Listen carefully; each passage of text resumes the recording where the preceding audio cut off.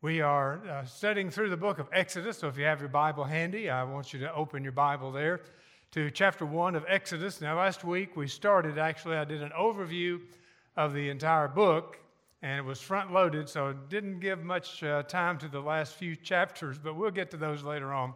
So what my desire and plan is tonight is to cover the first 4 chapters, kind of taking an overview of it, and looking at God's people, the enslaved, and how God delivered them out of Egyptian slavery. And he called a man named Moses to be his human deliverer. The person who really delivered them, though, was the Lord. But we're going to look at that in detail as we go through this great book. It is a book of freedom. It's a book of redemption. It is a book that has lots and lots of great sermon text in it. And I just am looking forward to sharing it with you this fall on these Wednesday nights. Point number 1 in your outline, I'll give you this, and then we will look into the text. Number 1, as we talk tonight about the enslaved and their deliverer. Point number 1, the suffering of the children of Israel. The children of Israel were in Egypt, and they were suffering. So I want to talk to you about that, how they got to Egypt, why they're there, and what God is going to do to help them. So let's look, first of all, I've got just one word in each of the main points, but then I've got some subpoints there that there are no fill-in-the-blanks. So hopefully this will move along pretty well.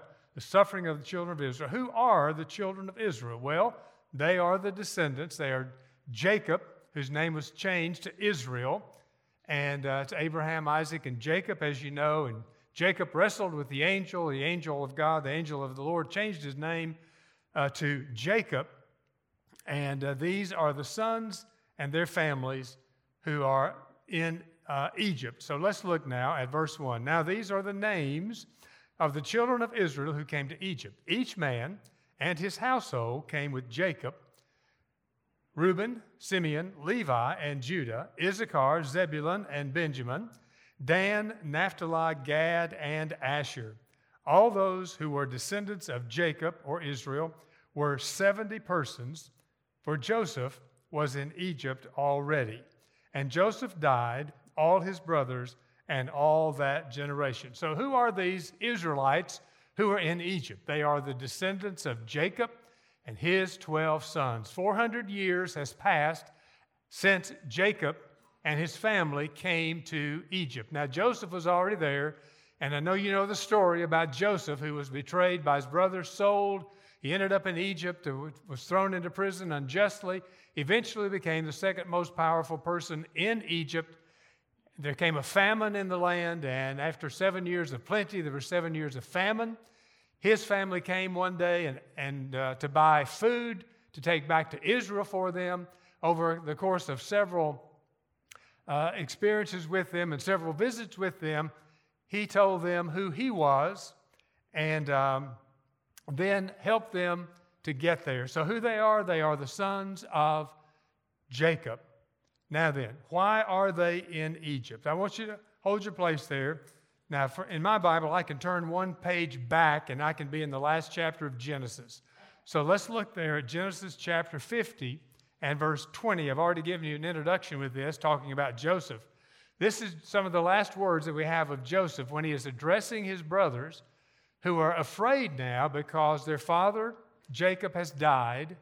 They're afraid now that Joseph, whom they had mistreated so horribly some years before that, they're afraid now that Joseph is going to take revenge on them for how they treated him when he was just a 17-year-old boy.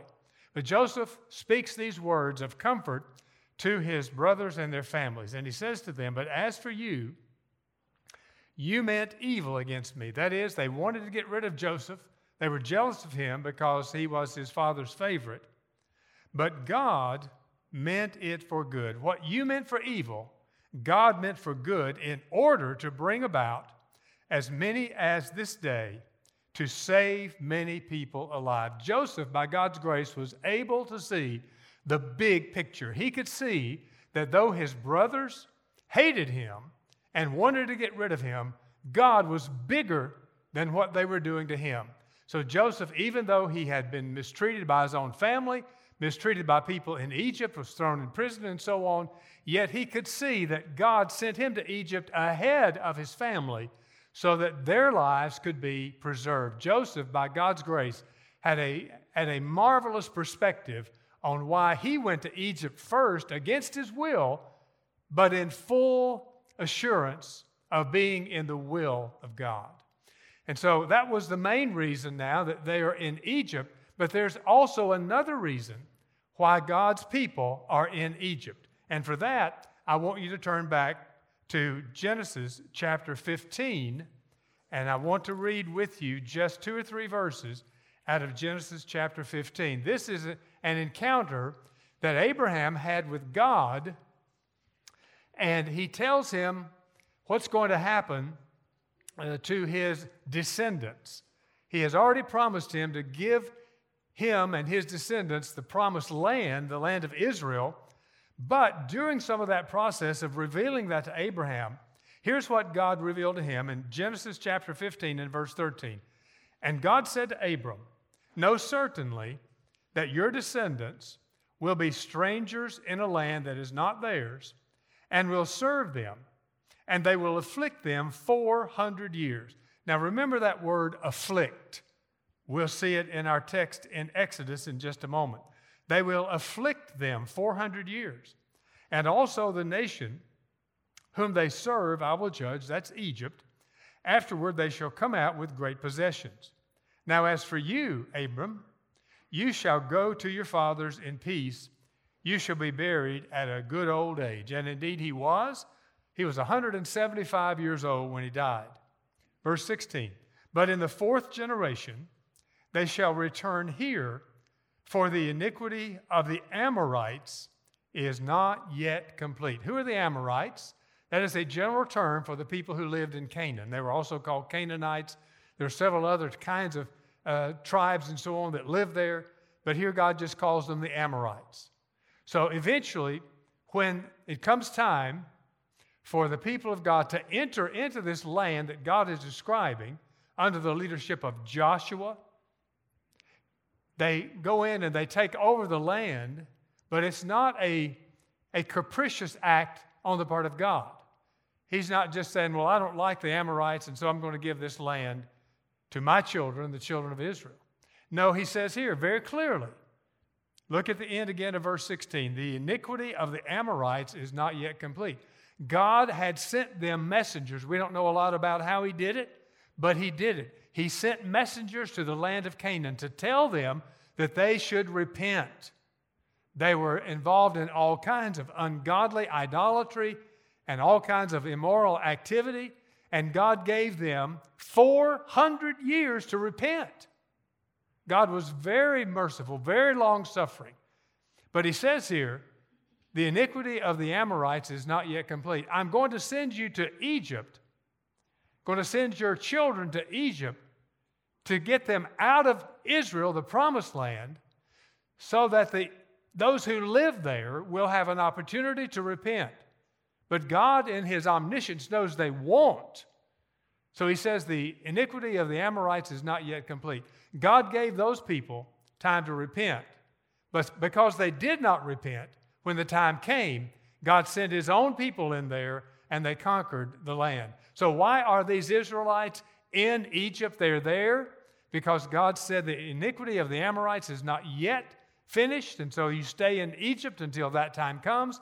And they were there because of Joseph's being in a position of power and could bring his family into Egypt to save many people alive. Okay, now we're back in Exodus chapter 1. We've seen the suffering of the children of Israel, A, who they are, B, why they are in Egypt. And now let's look at letter C under point number 1, how God multiplied their number.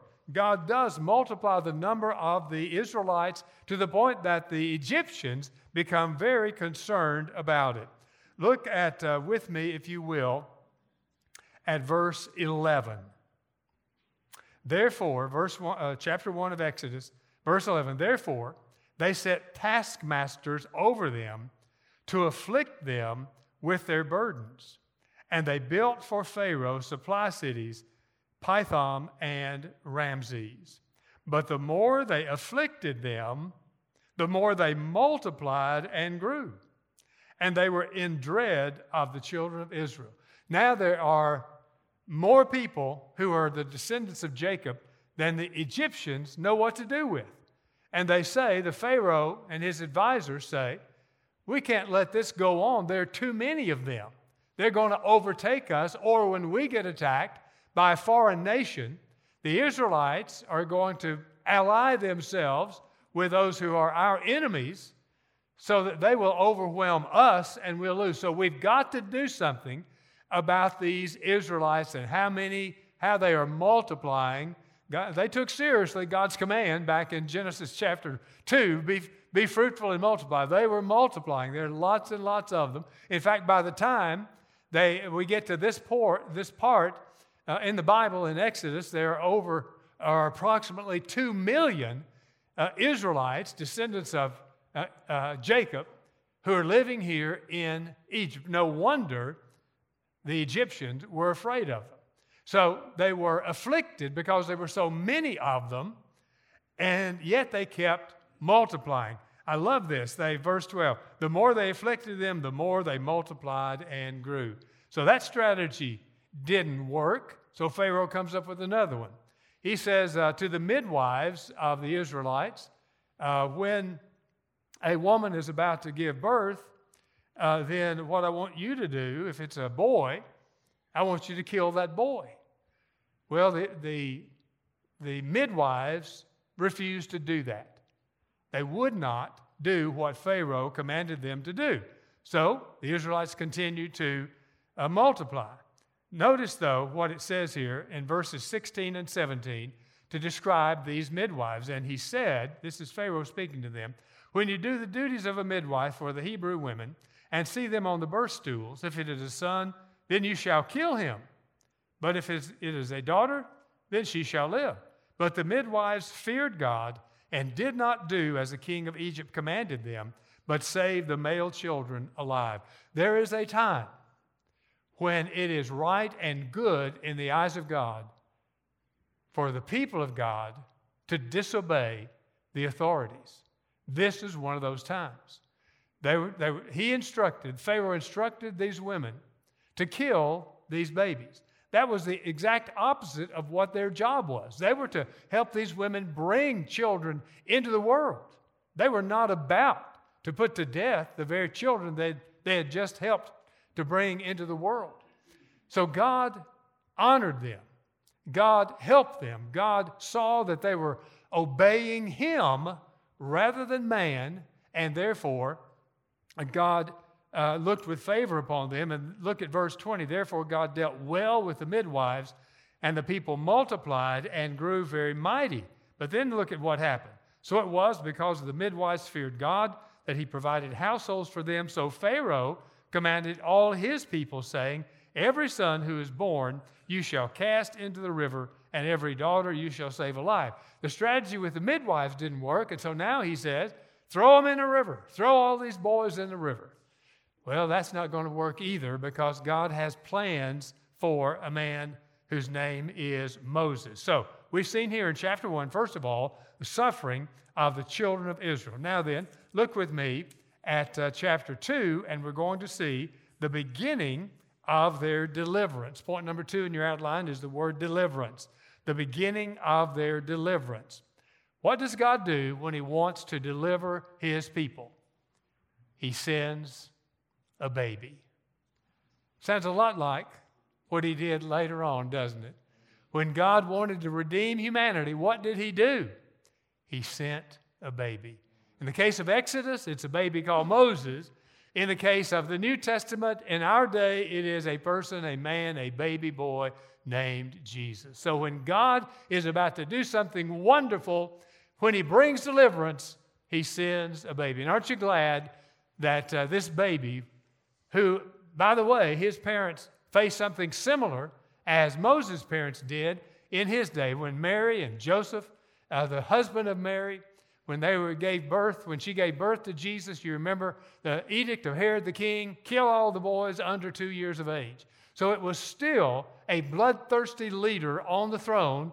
In Egypt's case, it was in Egypt. In the other case, it was in Bethlehem. But the desire of the king or the leader was the same, to kill these baby boys. That is the strategy of Satan.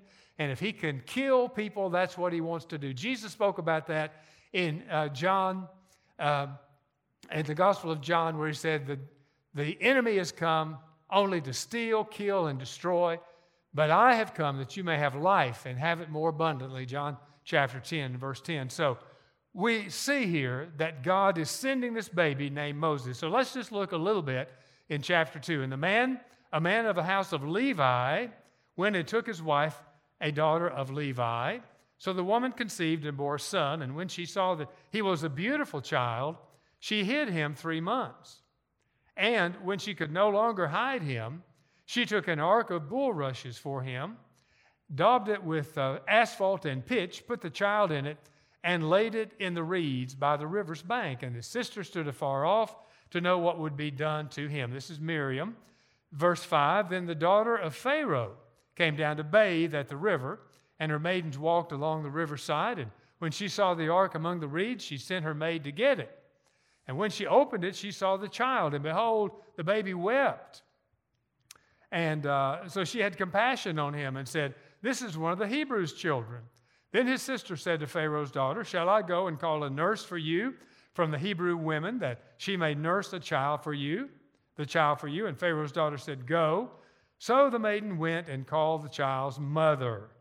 So what a great plan that God had there. All along, God is in control. When Jochebed, who's Moses' mother, saw this baby boy that she gave birth to, she saw he was a beautiful child.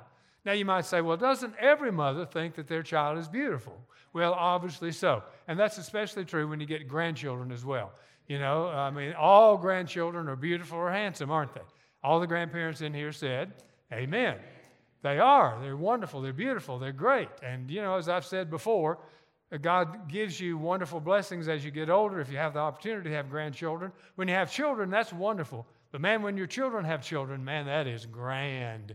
And then when your children's children have children, it becomes great. So it just gets better and better as time goes on. God gave this couple, Amram and Jochebed, gave them this baby boy. They already had 2 other children, Aaron and Miriam, older siblings to Moses. But Miriam sees what's happening. She goes up to Pharaoh's daughter and says, you want me to get a Hebrew woman to nurse the baby? And she went and got Moses' mother. So God had all of this planned. So God sends a baby to redeem his people. Secondly, letter B, under point number 2, is Moses. When he becomes a man, he grows up in Pharaoh's household. Moses kills a man, then flees Egypt. That starts in verse 11. It came to pass in those days when Moses was grown, he went out to his brethren and looked at their burdens and saw an Egyptian beating a Hebrew, one of his brethren. So he looked this way and that. He knew what he was about to do was wrong. Why did he look around to see if anybody's watching? He looked this way and that, and when he saw no one, he killed the Egyptian and hid him in the sand. And when he went out on the second day, behold, 2 Hebrew men were fighting. And he said to the one who did the wrong, why are you striking your companion? He said, who made you a prince and a judge over us? Do you intend to kill me as you killed the Egyptian? So Moses feared and said, surely this thing is known. When Pharaoh heard of this matter, he sought to kill Moses. But Moses fled from the face of Pharaoh and dwelt in the land of Midian, and he sat down by a well. Here's Moses' attempt to deliver the people of God in the energy of the flesh. He has his own idea. He sees an Egyptian mistreating a Hebrew. He says, that's not right. So he looks one way and then the other, kills the Egyptian, buries him in the sand, and thinks that no one knows about it. Obviously, the word gets around. When Pharaoh hears about it, Moses is afraid, and he runs away from Egypt. He kills a man. Can God use a man who is an awful sinner, who would be someone who murdered someone? Can God use a person like that? Of course he can. If that person will repent, acknowledge their sin, put their faith in the Lord, and and trust Him to lead them. God can use anybody who will acknowledge that they're a sinner, turn from that, and follow after the Lord Jesus Christ. So it doesn't matter what you've done or where you're from or how awful a life you may have lived. It doesn't even matter how good of a life you think you may have lived. You know, some people live such a good life they think they don't need to be saved. But everybody is separated from God because of sin, and everybody needs to repent, and everybody needs to put their faith in the Lord Jesus. And here is a man who is a murderer, and yet God has a plan for his life. Well, let's skip down to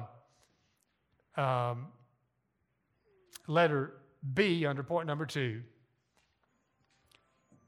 And we're going to see here that God hears the cries of His people. Look at verses 23 through 25. Now it happened in the process of time that the king of Egypt died. Then the children of Israel groaned because of the bondage, and they cried out. And their cry came up to God because of the bondage. So He heard their groaning. And God remembered His covenant with Abraham, with Isaac, and with Jacob. And God looked upon the children of Israel, and God acknowledged them. What a great turn of events right here at the end of chapter 2. God hears them. He remembers His covenant, and He looked upon them and acknowledged them. God is actively going to do something for His children, the Israelites. When the Bible here uses the word in verse 24, remembered, it doesn't mean God forgot about them. It doesn't mean that somehow they had slipped His mind. What it means is that God was ready to take action. The word remembered there means to think about in order to do something in their behalf. He knew it was time. 400 years had lapsed. He had told Abraham that about the 400 years of the Amorites in Israel. That time has now come. It is rapidly approaching. And so God raises up this man named Moses. He hears the cries of His people, and He is ready to bring them out of Egyptian slavery. God hears the suffering of His people. God sees the suffering of His people. Even as He did then, so does He now. Are you suffering? Do you know someone who is? You may be suffering from illness or financial distress or family problems. You may know people who are like that. You know, this world is full of suffering. You may know several people, as I do, even tonight, who are either in the hospital or at home with COVID or some other serious disease. You may know of people in Afghanistan, or know about them, or Nigeria, or Iran, or Iraq, or North Korea, or China, or India, or Indonesia, where being a Christian could cost you your life. Does God take notice of people who are suffering? Yes, He absolutely does. He looks upon the suffering of His people. He has compassion and mercy upon them. And He works on their behalf. He works on our behalf in His time, in His way, and for His glory. Point number 3, the call and commission of Moses. Point number 3, the call and commission of Moses. We start now in chapter 3. And letter A under point number 3 is this: God speaks through a bush. I know you're all familiar with this scene where Moses has gone to a place called Midian. There he meets a man named Jethro who becomes his father-in-law. He marries a wife. They have a couple of sons. He is a shepherd now. For the first 40 years of his life, he lived in Egypt. For the next 40 years of his life, he's going to live in Midian and be a shepherd. He was raised to be a son of Pharaoh, but now he is learning how to lead and how to be a man of God by being a shepherd in a place that is on the backside of nowhere, where nobody is watching him. Nobody can see what he does, but God is building character into the life of this man. May I say a word to you about that? God builds character in secret places.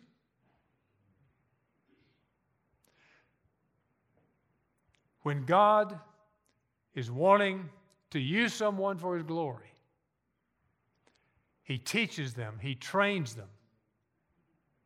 He does so in the secrecy and privacy of their own hearts. It doesn't mean they don't have any interaction with other people. It doesn't mean they can't learn from other people. But God works to build character in someone that He's going to use for His glory. So God speaks to him through the bush. We'll read just 2 or 3 verses here.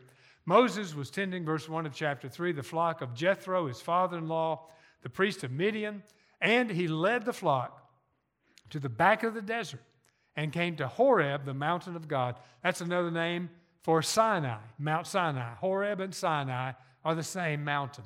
And the angel of the Lord appeared to him in the flame of a fire from the midst of the bush. So he looked, and behold, the bush was burning with fire, but the bush was not consumed. It was not being burned up. Moses said, I'm going to check that out. That is weird.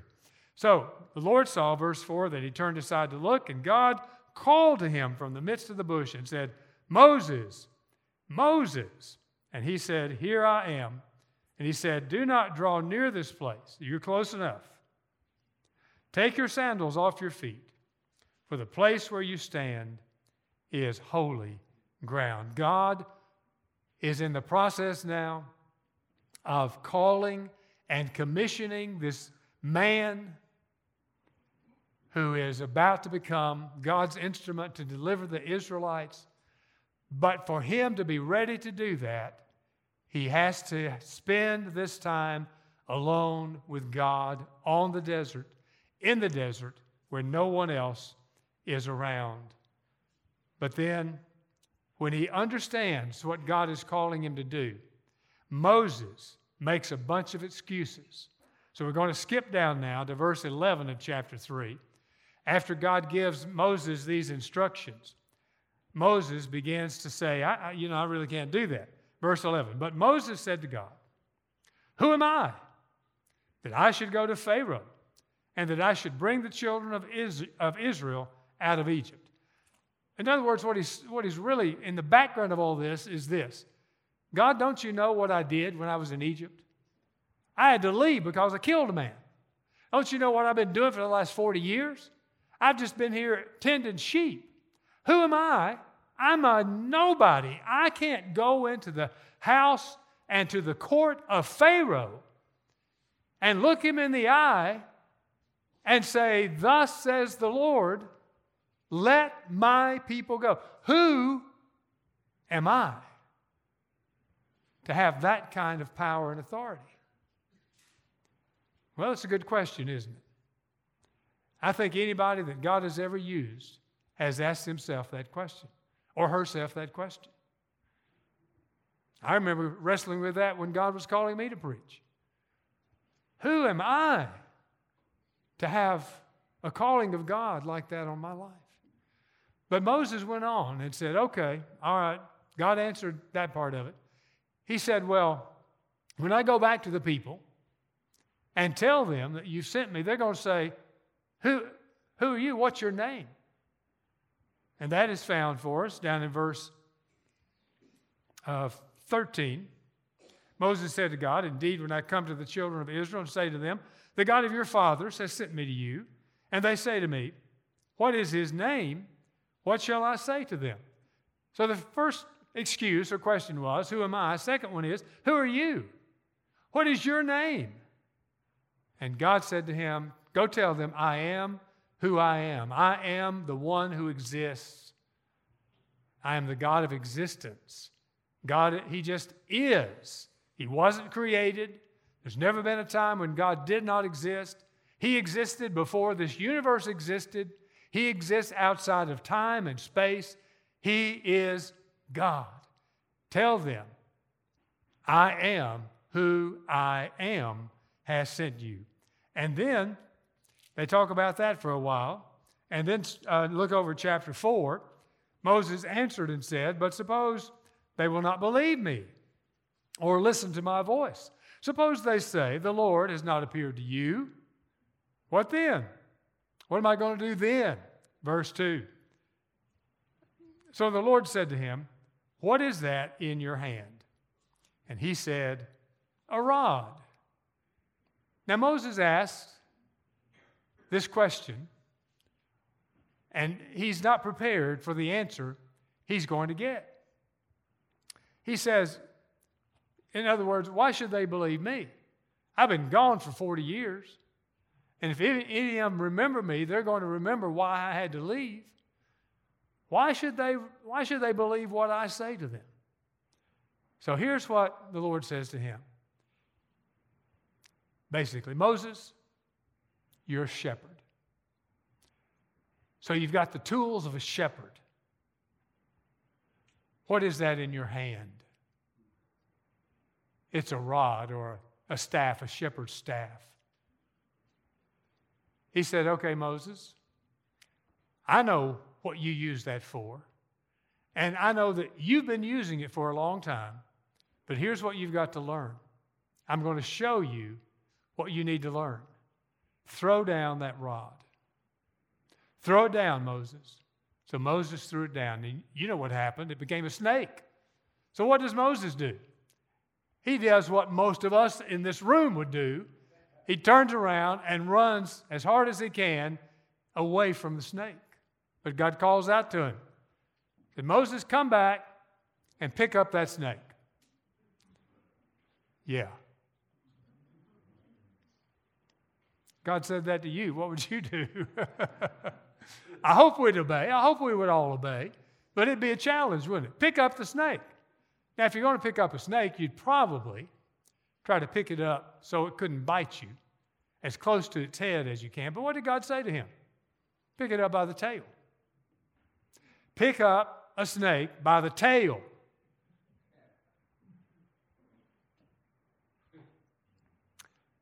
What was God teaching Moses? Moses, you've got the rod, but throw it down. See that it became a serpent. Because the tools that you have in your hand, used only in your strength, have the power of the serpent in them. The serpent here is a picture of Satan. You've got to lay down your tool and see what it is, and notice and take note of the fact that the best you can do is only a serpent. But Moses picked it up now from the tail. And what happened? He picked it up by the tail. It became a rod again. That same rod that was empowered by the flesh, the world, and the devil now is empowered by the Spirit of God. And God would lead Moses to take that rod, which later was called the rod of God, and hold it up at the Red Sea so that the sea would part and the Israelites would go across the Red Sea on dry ground. Moses had to acknowledge the fact that the best he could do was unacceptable in God's sight. And then there were some other signs he gave him as well. Sign of leprosy. When he put his hand inside his cloak, pulled it out, it was white and leprous. He put it back inside, pulled it out again. It was clean and new and fresh. God had to teach them that in his heart he was leprous, he was unclean, but with God's cleansing power, he could renew him and restore him and save him and give him the honor of serving the Lord. So God took care of that part of him, with him for that. And then the next thing he said is, look over at chapter 4 and verse 10. He said, Moses said to the Lord, Lord, I am not eloquent, neither before nor since you have spoken to your servant, but I am slow of speech and slow of tongue. In other words, here are here are Moses' excuses. Who am I? Who are you? They won't believe me. I can't speak. Slow of tongue, slow of speech. So what does God say to him? Verse 11. So the Lord said to him, who has made man's mouth? Who makes the mute, the deaf, the seeing, or the blind? Have not I, the Lord? Therefore go, and I will be your mouth and teach you what you shall say. By this time, Moses realized God has painted him into a corner in the desert. He's run out of excuses. Okay, God, I freely acknowledge you made my mouth. So if you made my mouth, that means you can use my mouth any way you want to. Okay. So then what does Moses say? He realizes he has nowhere else to turn. So then he says in verse 13, look at this. But he said, O Lord, O my Lord, please send by the hand of whomever you else may send. In other words, Lord, I don't want to go. Send somebody else. Well, God had all he could take by that time. So look at verse 14. So the anger of the Lord was kindled against Moses. And he said, is not Aaron the Levite your brother? I know that he can speak well. And look, he is also coming out to meet you. When he sees you, he will be glad in heart. So God has taken care of. He has addressed every excuse that Moses could come up with. So now, Moses finally agrees to obey what God has called him to do. You know, it would have been better for Moses had he said, when God first said, go back to Egypt to Pharaoh, if Moses had said immediately, okay, you've called me, I'll go. But it's better for us. And probably in the long run, it was better for Moses. Because we have in this passage the description of what anybody might use as an excuse to keep from serving God. And God meets every possible excuse. So let me ask us all a question tonight. How are you doing in serving the Lord? Oh, Joe, I can't speak. Who am I? I know the Lord. I mean, I know his name. I know the Lord, but, you know, I just can't serve. Well, not everybody's called to be a preacher or a teacher, but we can all serve in some manner. We can all find where God wants us to serve and follow him in obedience. Well, Moses and Aaron go back to Egypt, and they come to the people of God there, and let's look at what the response is of the people, and I'm finished. When they hear from Moses and Aaron, the response of the children of Israel. Skip down to verse 20. Let's go to 29. Moses and Aaron went and gathered all the elders of the children of Israel, and Aaron spoke all the words which the Lord had spoken to Moses. See, he's the spokesman. Then he did the signs in the sight of the people. So Moses performed the miracles that God had given him, the rod that turned to a snake and back, and the hand that was leprous and then refreshed. Then he did the signs in the sight of the people. Look at verse 31. So the people believed, and when they heard that the Lord had visited the children of Israel and that he had looked on their affliction, then they bowed their heads and worshiped. Look at these three things that they did. They heard, verse 31.